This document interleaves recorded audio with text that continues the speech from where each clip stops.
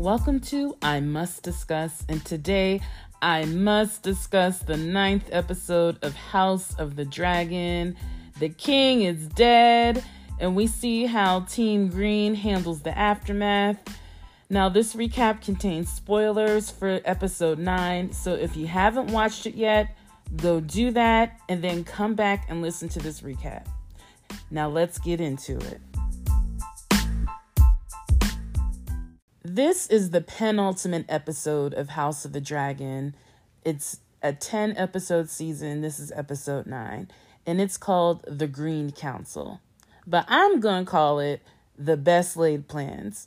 If you're not familiar with that saying, it goes like this. The best laid plans of mice and men often go awry.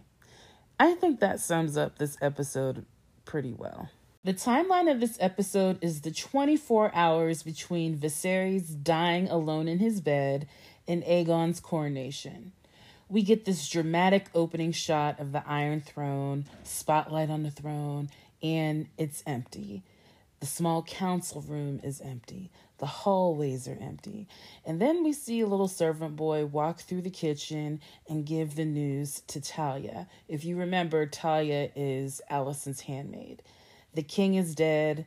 Elvis has left the building. Talia tells Alicent, who is sad. She's legitimately sad. But then she rushes to get dressed. She tells Talia not to tell anybody.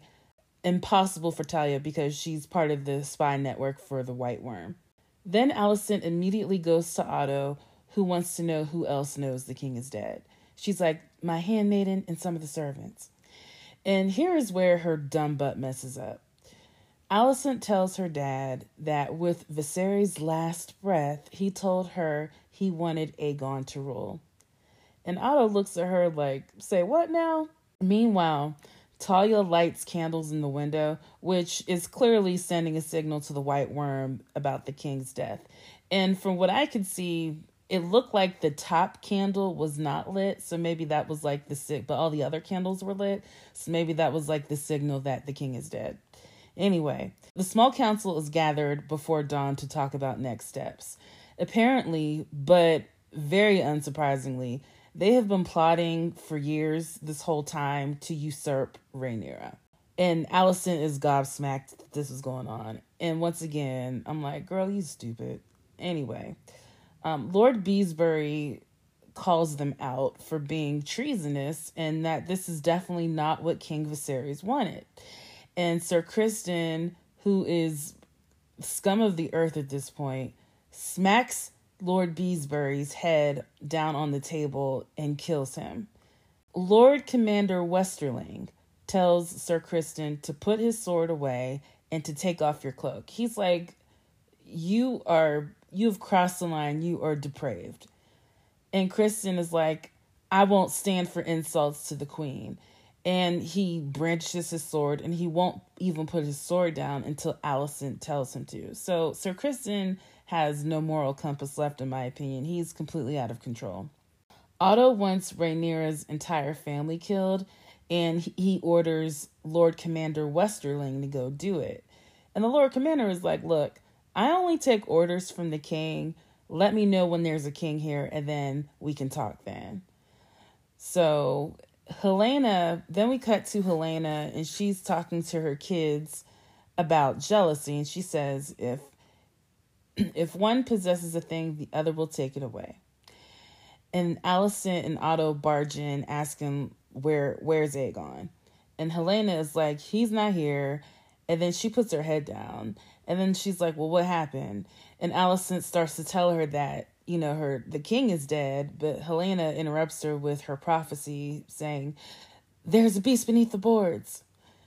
And she said that last episode too. Then we see Aemon enter the room. Once Otto realizes that no one knows where Aegon is, he goes to find one of the King's Guard, and he locates Eric Cargill. Now, he's one half of the Cargill twins, and their names are Eric with an E and Eric with an A. Like, that's not confusing. Not only do they look identical, they have literally the same name except for one letter. So from here on out, One is Eric with an E and the other is Eric with an A. So Otto finds Eric with an E and says, "Where's Aegon?" Eric is like, "I don't know." And then Otto's like, "Ain't it your job to know where he is?" And then Eric's like, "Look, he's probably in the city." So Otto tells him to go get his twin brother, Eric with an A, go in disguise and find him, and don't tell anybody what you're doing, where you're going, and do not tell the queen.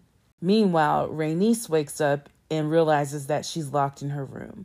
And she looks outside and there's like all these people rushing around. And she's like, what is going on? And then we cut to the servants who know that the king is dead and they get locked up in the dungeon. And Larys Strong is watching this happen. Then Sir Criston lets Alicent know that Aegon's not in the castle.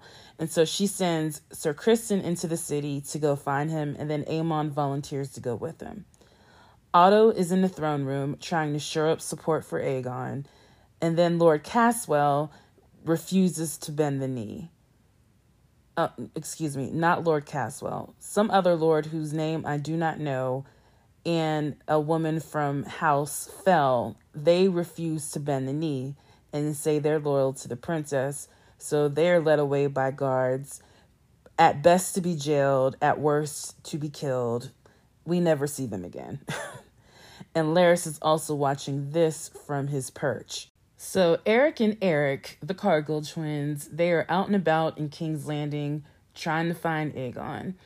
They end up at a children's fight club.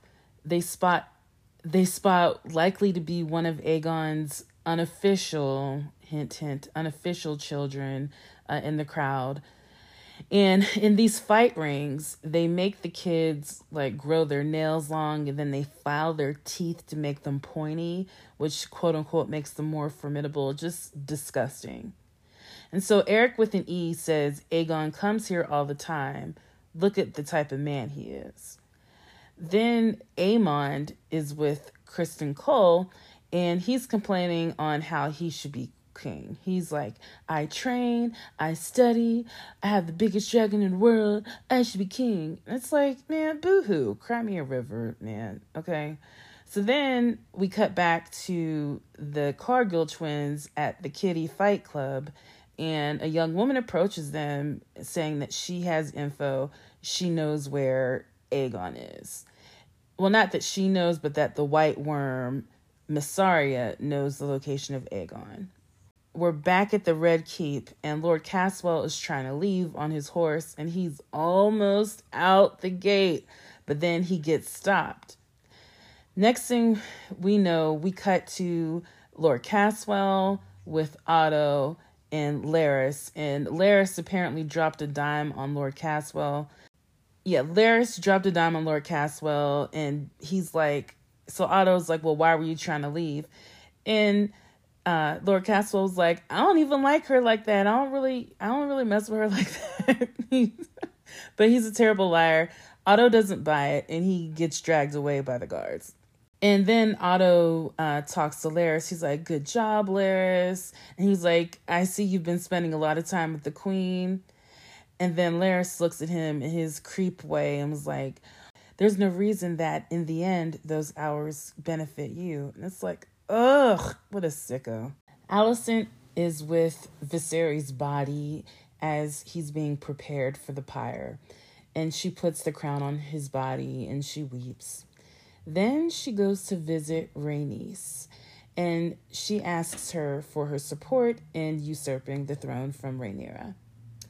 And then Rhaenys is like, why? And we learn that Alicent also wants to keep Rhaenys' dragon on her side. And so Rhaenys is like, you are smart and dumb at the same time. And she kind of reads her for filth, and I'm just going to play that clip. And yet you toil still in service to men. Your father, your husband, your son. You desire not to be free, but to make a window in the wall of your prison. Have you never imagined yourself on the Iron Throne? Rhaenys is like, you are so dumb.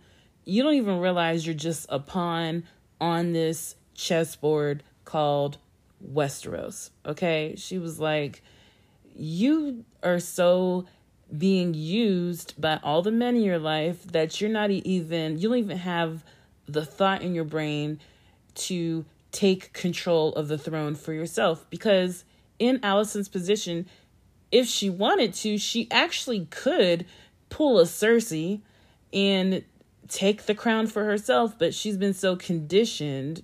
She is a product of her environment, but at the same time, she has agency because she knows when to order people around and do stuff. So my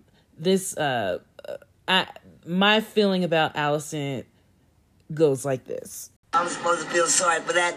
I don't. Next, we're in the streets of King's Landing, and we see Mysaria meeting with Otto.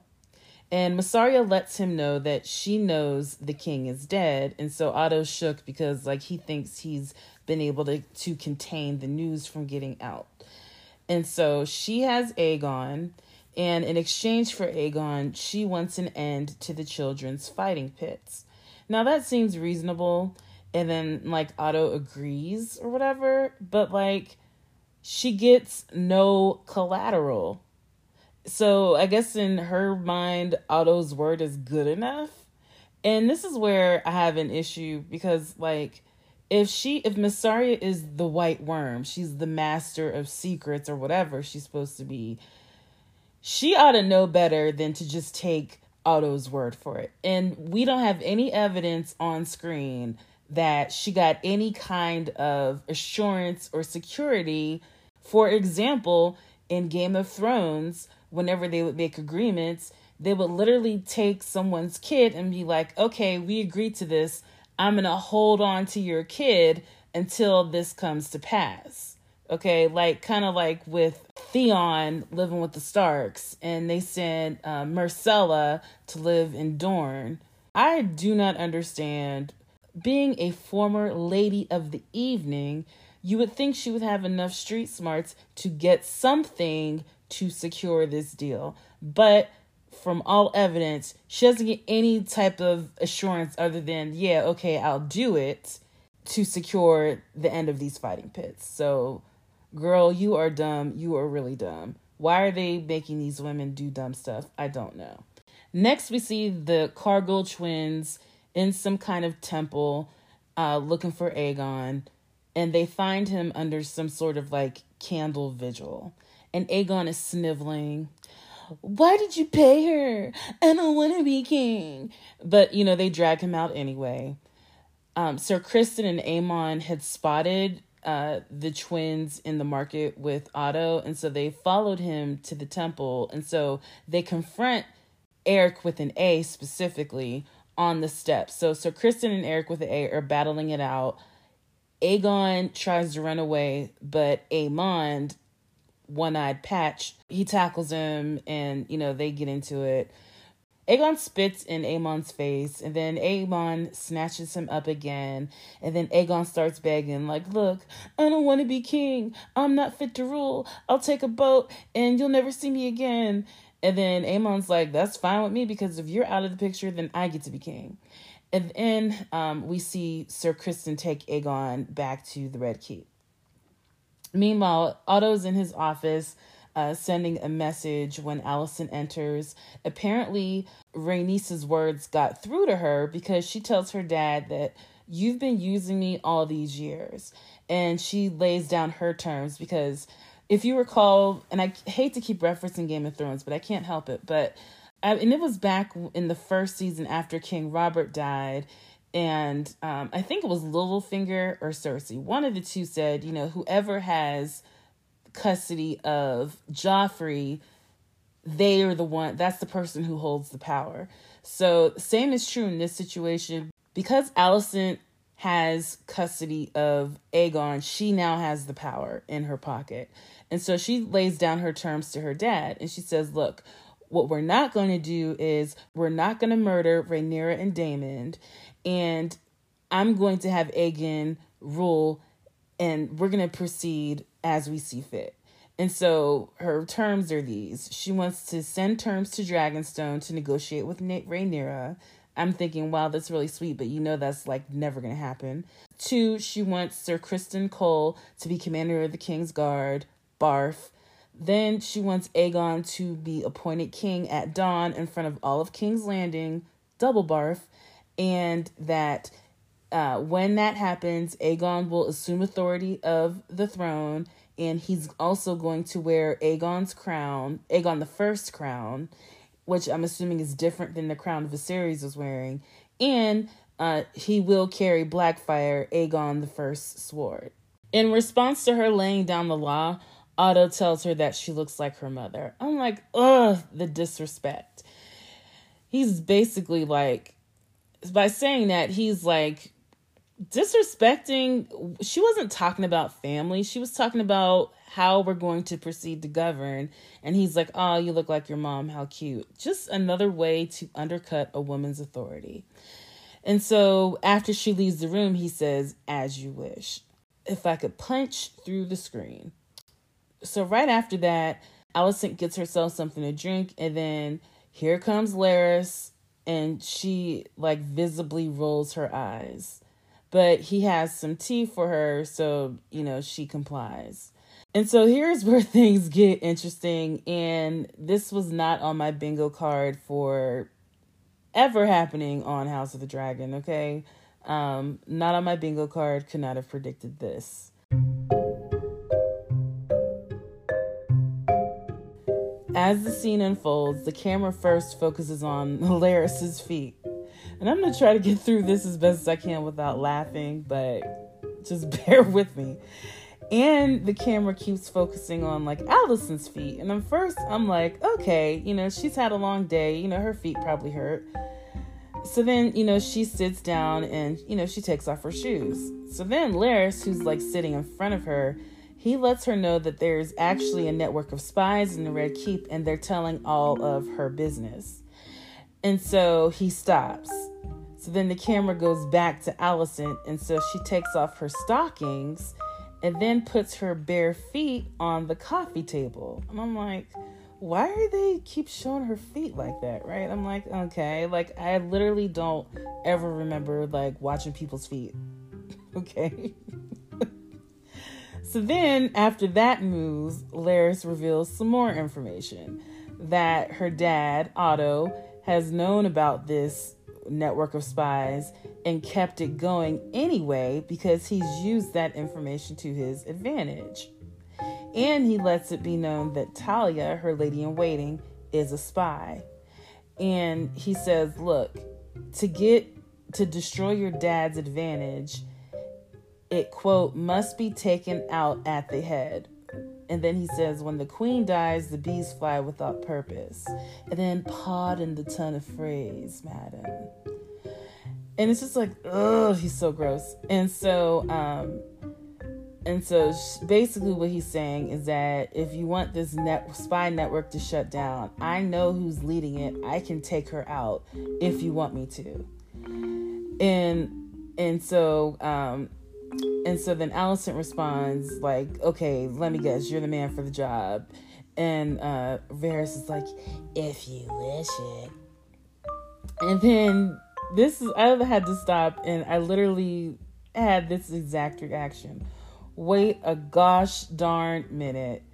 Now we know how she has been paying Larys, because I was wondering a few episodes back, I think episode 6, I'm like, what is Larys's motivation? Like, why is he always trying to help her? Like, what does he get out of this relationship? I'm almost sorry that I even asked that question. So it turns out that she has been paying Larys by showing him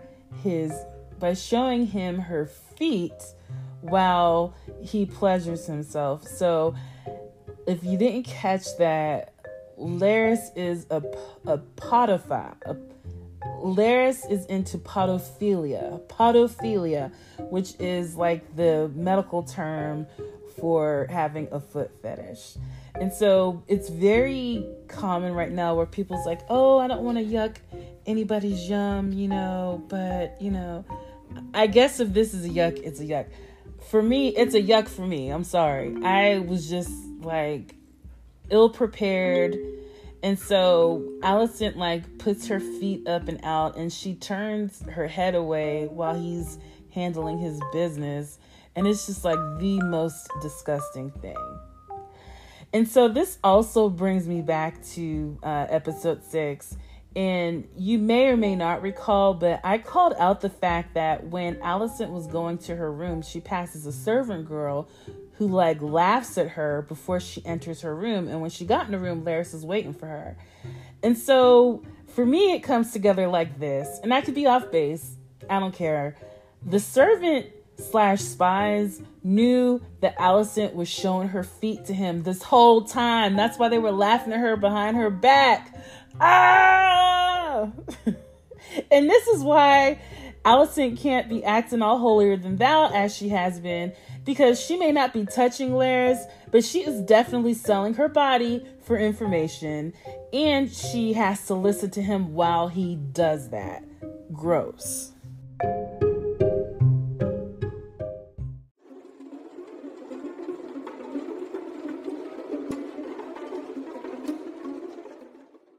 So now it's late at night. No one can sleep.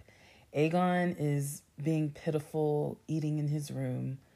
Otto is up, plotting. Aemond is sitting up in his room, staring at fire.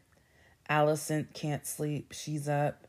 And Rhaenys is awake, thinking too. Then Eric with an E comes into Rhaenys' room with a cloak, and he's there to free her. He's like, I can't let this treachery stand. So next thing we see is Eric and Rhaenys walk past the body of Lord Caswell. So last time we saw him, he got taken away by the guards. Now we see his body. They hanged him. Then they're in like some like secret passage, I think in the basement. And Rhaenyra pauses to look at one of the dragon skeletons. I don't know which dragon it is, but it's like a big one. And then she asks Eric where they're going, and he's leading her on a path so she can escape on Blackwater Bay. Then we see someone in a dark cloak walking away from Mysaria's house, and guess what? Her house is on fire. So Larys works very quickly. And so now it's dawn, and as a side note, I can finally see really well what's happening in the episode, because once again, it's too daggone dark, okay? Now, Eric has gotten her through the streets of King's Landing. Rhaenys is like, hey, I'm not going anywhere without my dragon. But he's like, look, you can't go back there. They're going to be looking for you there. And so after he says this, they get separated by the crowds because everyone is being like pushed into the dragon pit. They're all headed towards the dragon pit to watch Aegon's coronation. So Eric gets separated from Rhaenys, and now she's on her own. So it's the morning of the coronation. Aegon and Alicent are in the carriage riding to the dragon pit. And so Aegon is completely dejected, and Alicent is like, you need to be grateful. Do you have any idea how many times I had to show my feet to make this happen? It's like, she didn't say that part, but you get what I'm going. She's basically like, do you know what we had to do to put you on this throne? And he's like, my dad never wanted me to be king. He had 20 years to do it and never did. He upheld Rhaenyra's claim. He didn't even like me. Which is all true. And Alicent said that Viserys changed his mind on his deathbed, and Aegon literally laughs in her face. And I hate this show for making me side with Aegon of all people in this moment, but even a broken clock is right twice a day. And so Alicent gives Aegon Viserys' knife. And then she tells him that, listen, Grandpa's Otto's going to tell you to kill Rhaenyra. Don't kill Rhaenyra. Don't kill anybody. You don't have to kill people to be a good king. And in response, he asks Alicent, he's like, Mom, do you love me? And her response is, "You imbecile."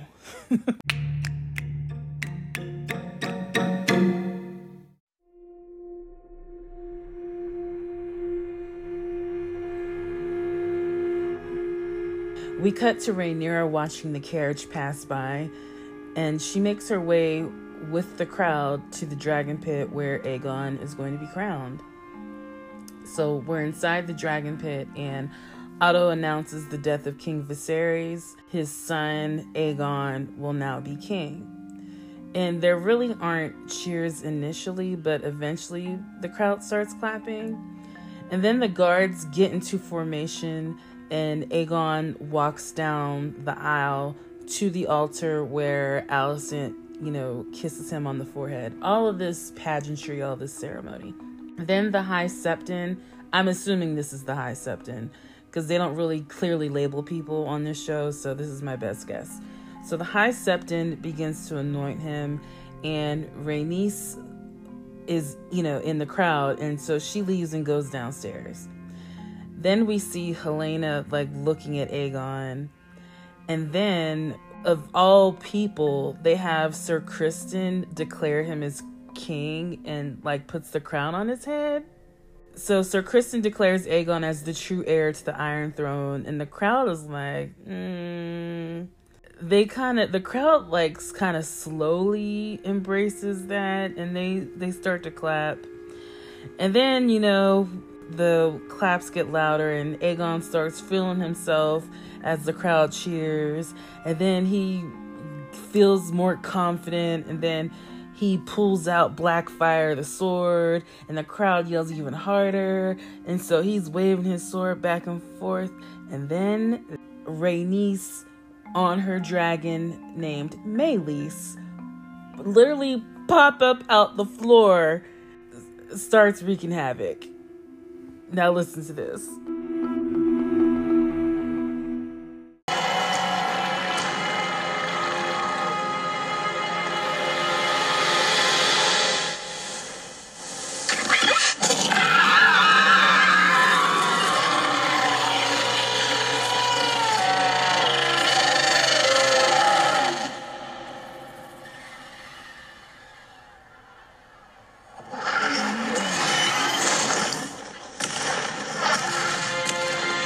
As you just heard, Rhaenys' dragon, Meleys, screams in Alicent, Otto, Aegon, Aemon, Helaena, Sir Criston. The dragon screams all in their faces. And I was just waiting, because, you see Rhaenys in, not only is she riding her dragon, but she's, in battle armor ready to go. And I'm like, all you had to say was, Dracarys. And she could have wiped all of them out. But she shows restraint, and she doesn't. And so on the back of her dragon Meleys, she flies off, and I'm assuming she's going straight to Dragonstone. So my overall thoughts. So first of all, for a penultimate episode, compared to Game of Thrones, this one was very low-key, but it had a really hot simmer all the way throughout. And then it's boom, at the end, we had something exciting happen. It really did set the table for the finale. The best part for me of this episode was Rhaenys busting out of that floor to, disrupt Aegon's coronation. Also, I was disappointed that I didn't see Rhaenyra or Daemon or anybody on Team Black this episode, because I really don't like anybody on Team Green. And I know throughout, the course of this show, I've kind of oscillated back and forth, but at this point, I am solidly Team Black, and I really cannot stand not one person on Team Hightower, with the exception of Helaena, mainly because I just feel like she doesn't really know what's going on. Well, no, I take that back. She knows what's going on, but she just chooses not to engage. Her prophecy of beware the beast beneath the boards, well, we figured that out. She was warning them about Rhaenys flying up out the floor on her dragon. to rain on Aegon's parade. So thank you, Helena. And then once again, I'm going to lodge this complaint. 20 years have passed since the first episode, and Sir Criston still has black hair and baby smooth skin. And I'm thinking the producers of the show, they just don't even care about continuity at this point. So I'm just going to assume that the Grand Maester is giving Sir Criston Botox treatments and dyeing his hair. Because, like, there is no way in Westeros or in the real world that after 20 years, Sir Criston will look exactly the same. Like, that's garbage. Speaking of Sir Criston, why on earth is he the one declaring Aegon as the true heir and king? Like, who the heck is he? Is it because he's now Lord Commander of the Kingsguard that he gets to say that? I feel like that declaration should be coming from either like this High Septon or even the Maester, for crying out loud, not busted, raggedy, vindictive, disgusting Sir Criston, okay? What else were my thoughts? Yes. Queen Alicent. And so I understand that the show, wanted to build in some sympathy for Alicent, but another bone to pick with her is that she does not think things through. And here's why. The small council was looking to usurp Rhaenyra anyway, right? But Alicent hears Viserys on his deathbed, literally his deathbed, right? She's taking Viserys' words, and we are talking about the same Viserys who has been hopped up on Milk of the Poppy, which is basically Westeros' version of opioids. So he's been high as a kite and is babbling about stuff, and so she takes his babbles as law, as the gospel. Despite the fact that just that same day, earlier that day, he literally rose from the dead to stop her plan and her dad's plan to kind of in a backdoor way delegitimize Rhaenyra and her sons from inheriting the throne. So literally that day he rose up out of his deathbed, his sick bed, to have his daughters back about the succession plans. By some miracle, he has sided with you and wanting Aegon, who is by all accounts a known rapist, drunkard, and awful person that he really didn't like that much anyway, to be the king. Use some common sense, okay? That is why this annoys me. There is no common sense happening here. He's been drugged up and he's sleeping and he says something, and now, she takes that as him meaning that he wants Aegon. That doesn't even make sense. That doesn't even pass cross-examination. I blame the show for that. Also, it seems like she didn't really think through what that would mean for Rhaenyra at that point. She knows Rhaenyra better than anybody. Still, Rhaenyra is not going to sit by and, let someone steal her birthright from her so she can negotiate. Negotiate what? They're trying to usurp her.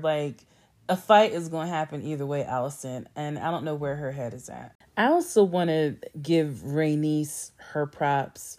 And I know I lauded her earlier, but she came through. And when she arrived in that dragon pit on her dragon and she didn't, burn them all up like she could have, she was just letting them know, y'all remember who I am, okay?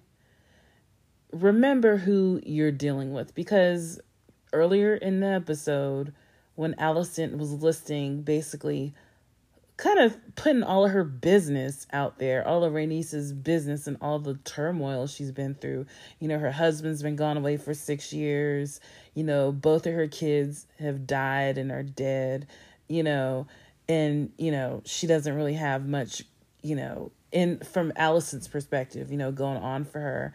But Rhaenyra was like, You don't know who you're talking to, sweetheart. Okay, let me remind you who I am.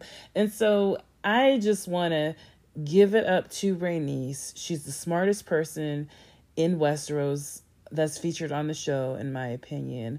Let me just give my claps to her. Thank you for listening to this latest episode of I Must Discuss. Man, oh man, what a journey it has been with House of the Dragon. I'm having a good time. I hope you are too. Couple of notes. Wanted to let you know that we have got email, and you can send your feedback, questions, or suggestions to imustdiscusspodcast@gmail.com. We're also at I Must Discuss Podcast on Instagram. And if you like I Must Discuss, please leave us a rating and a review and subscribe on whatever platform you're listening to. Until next time.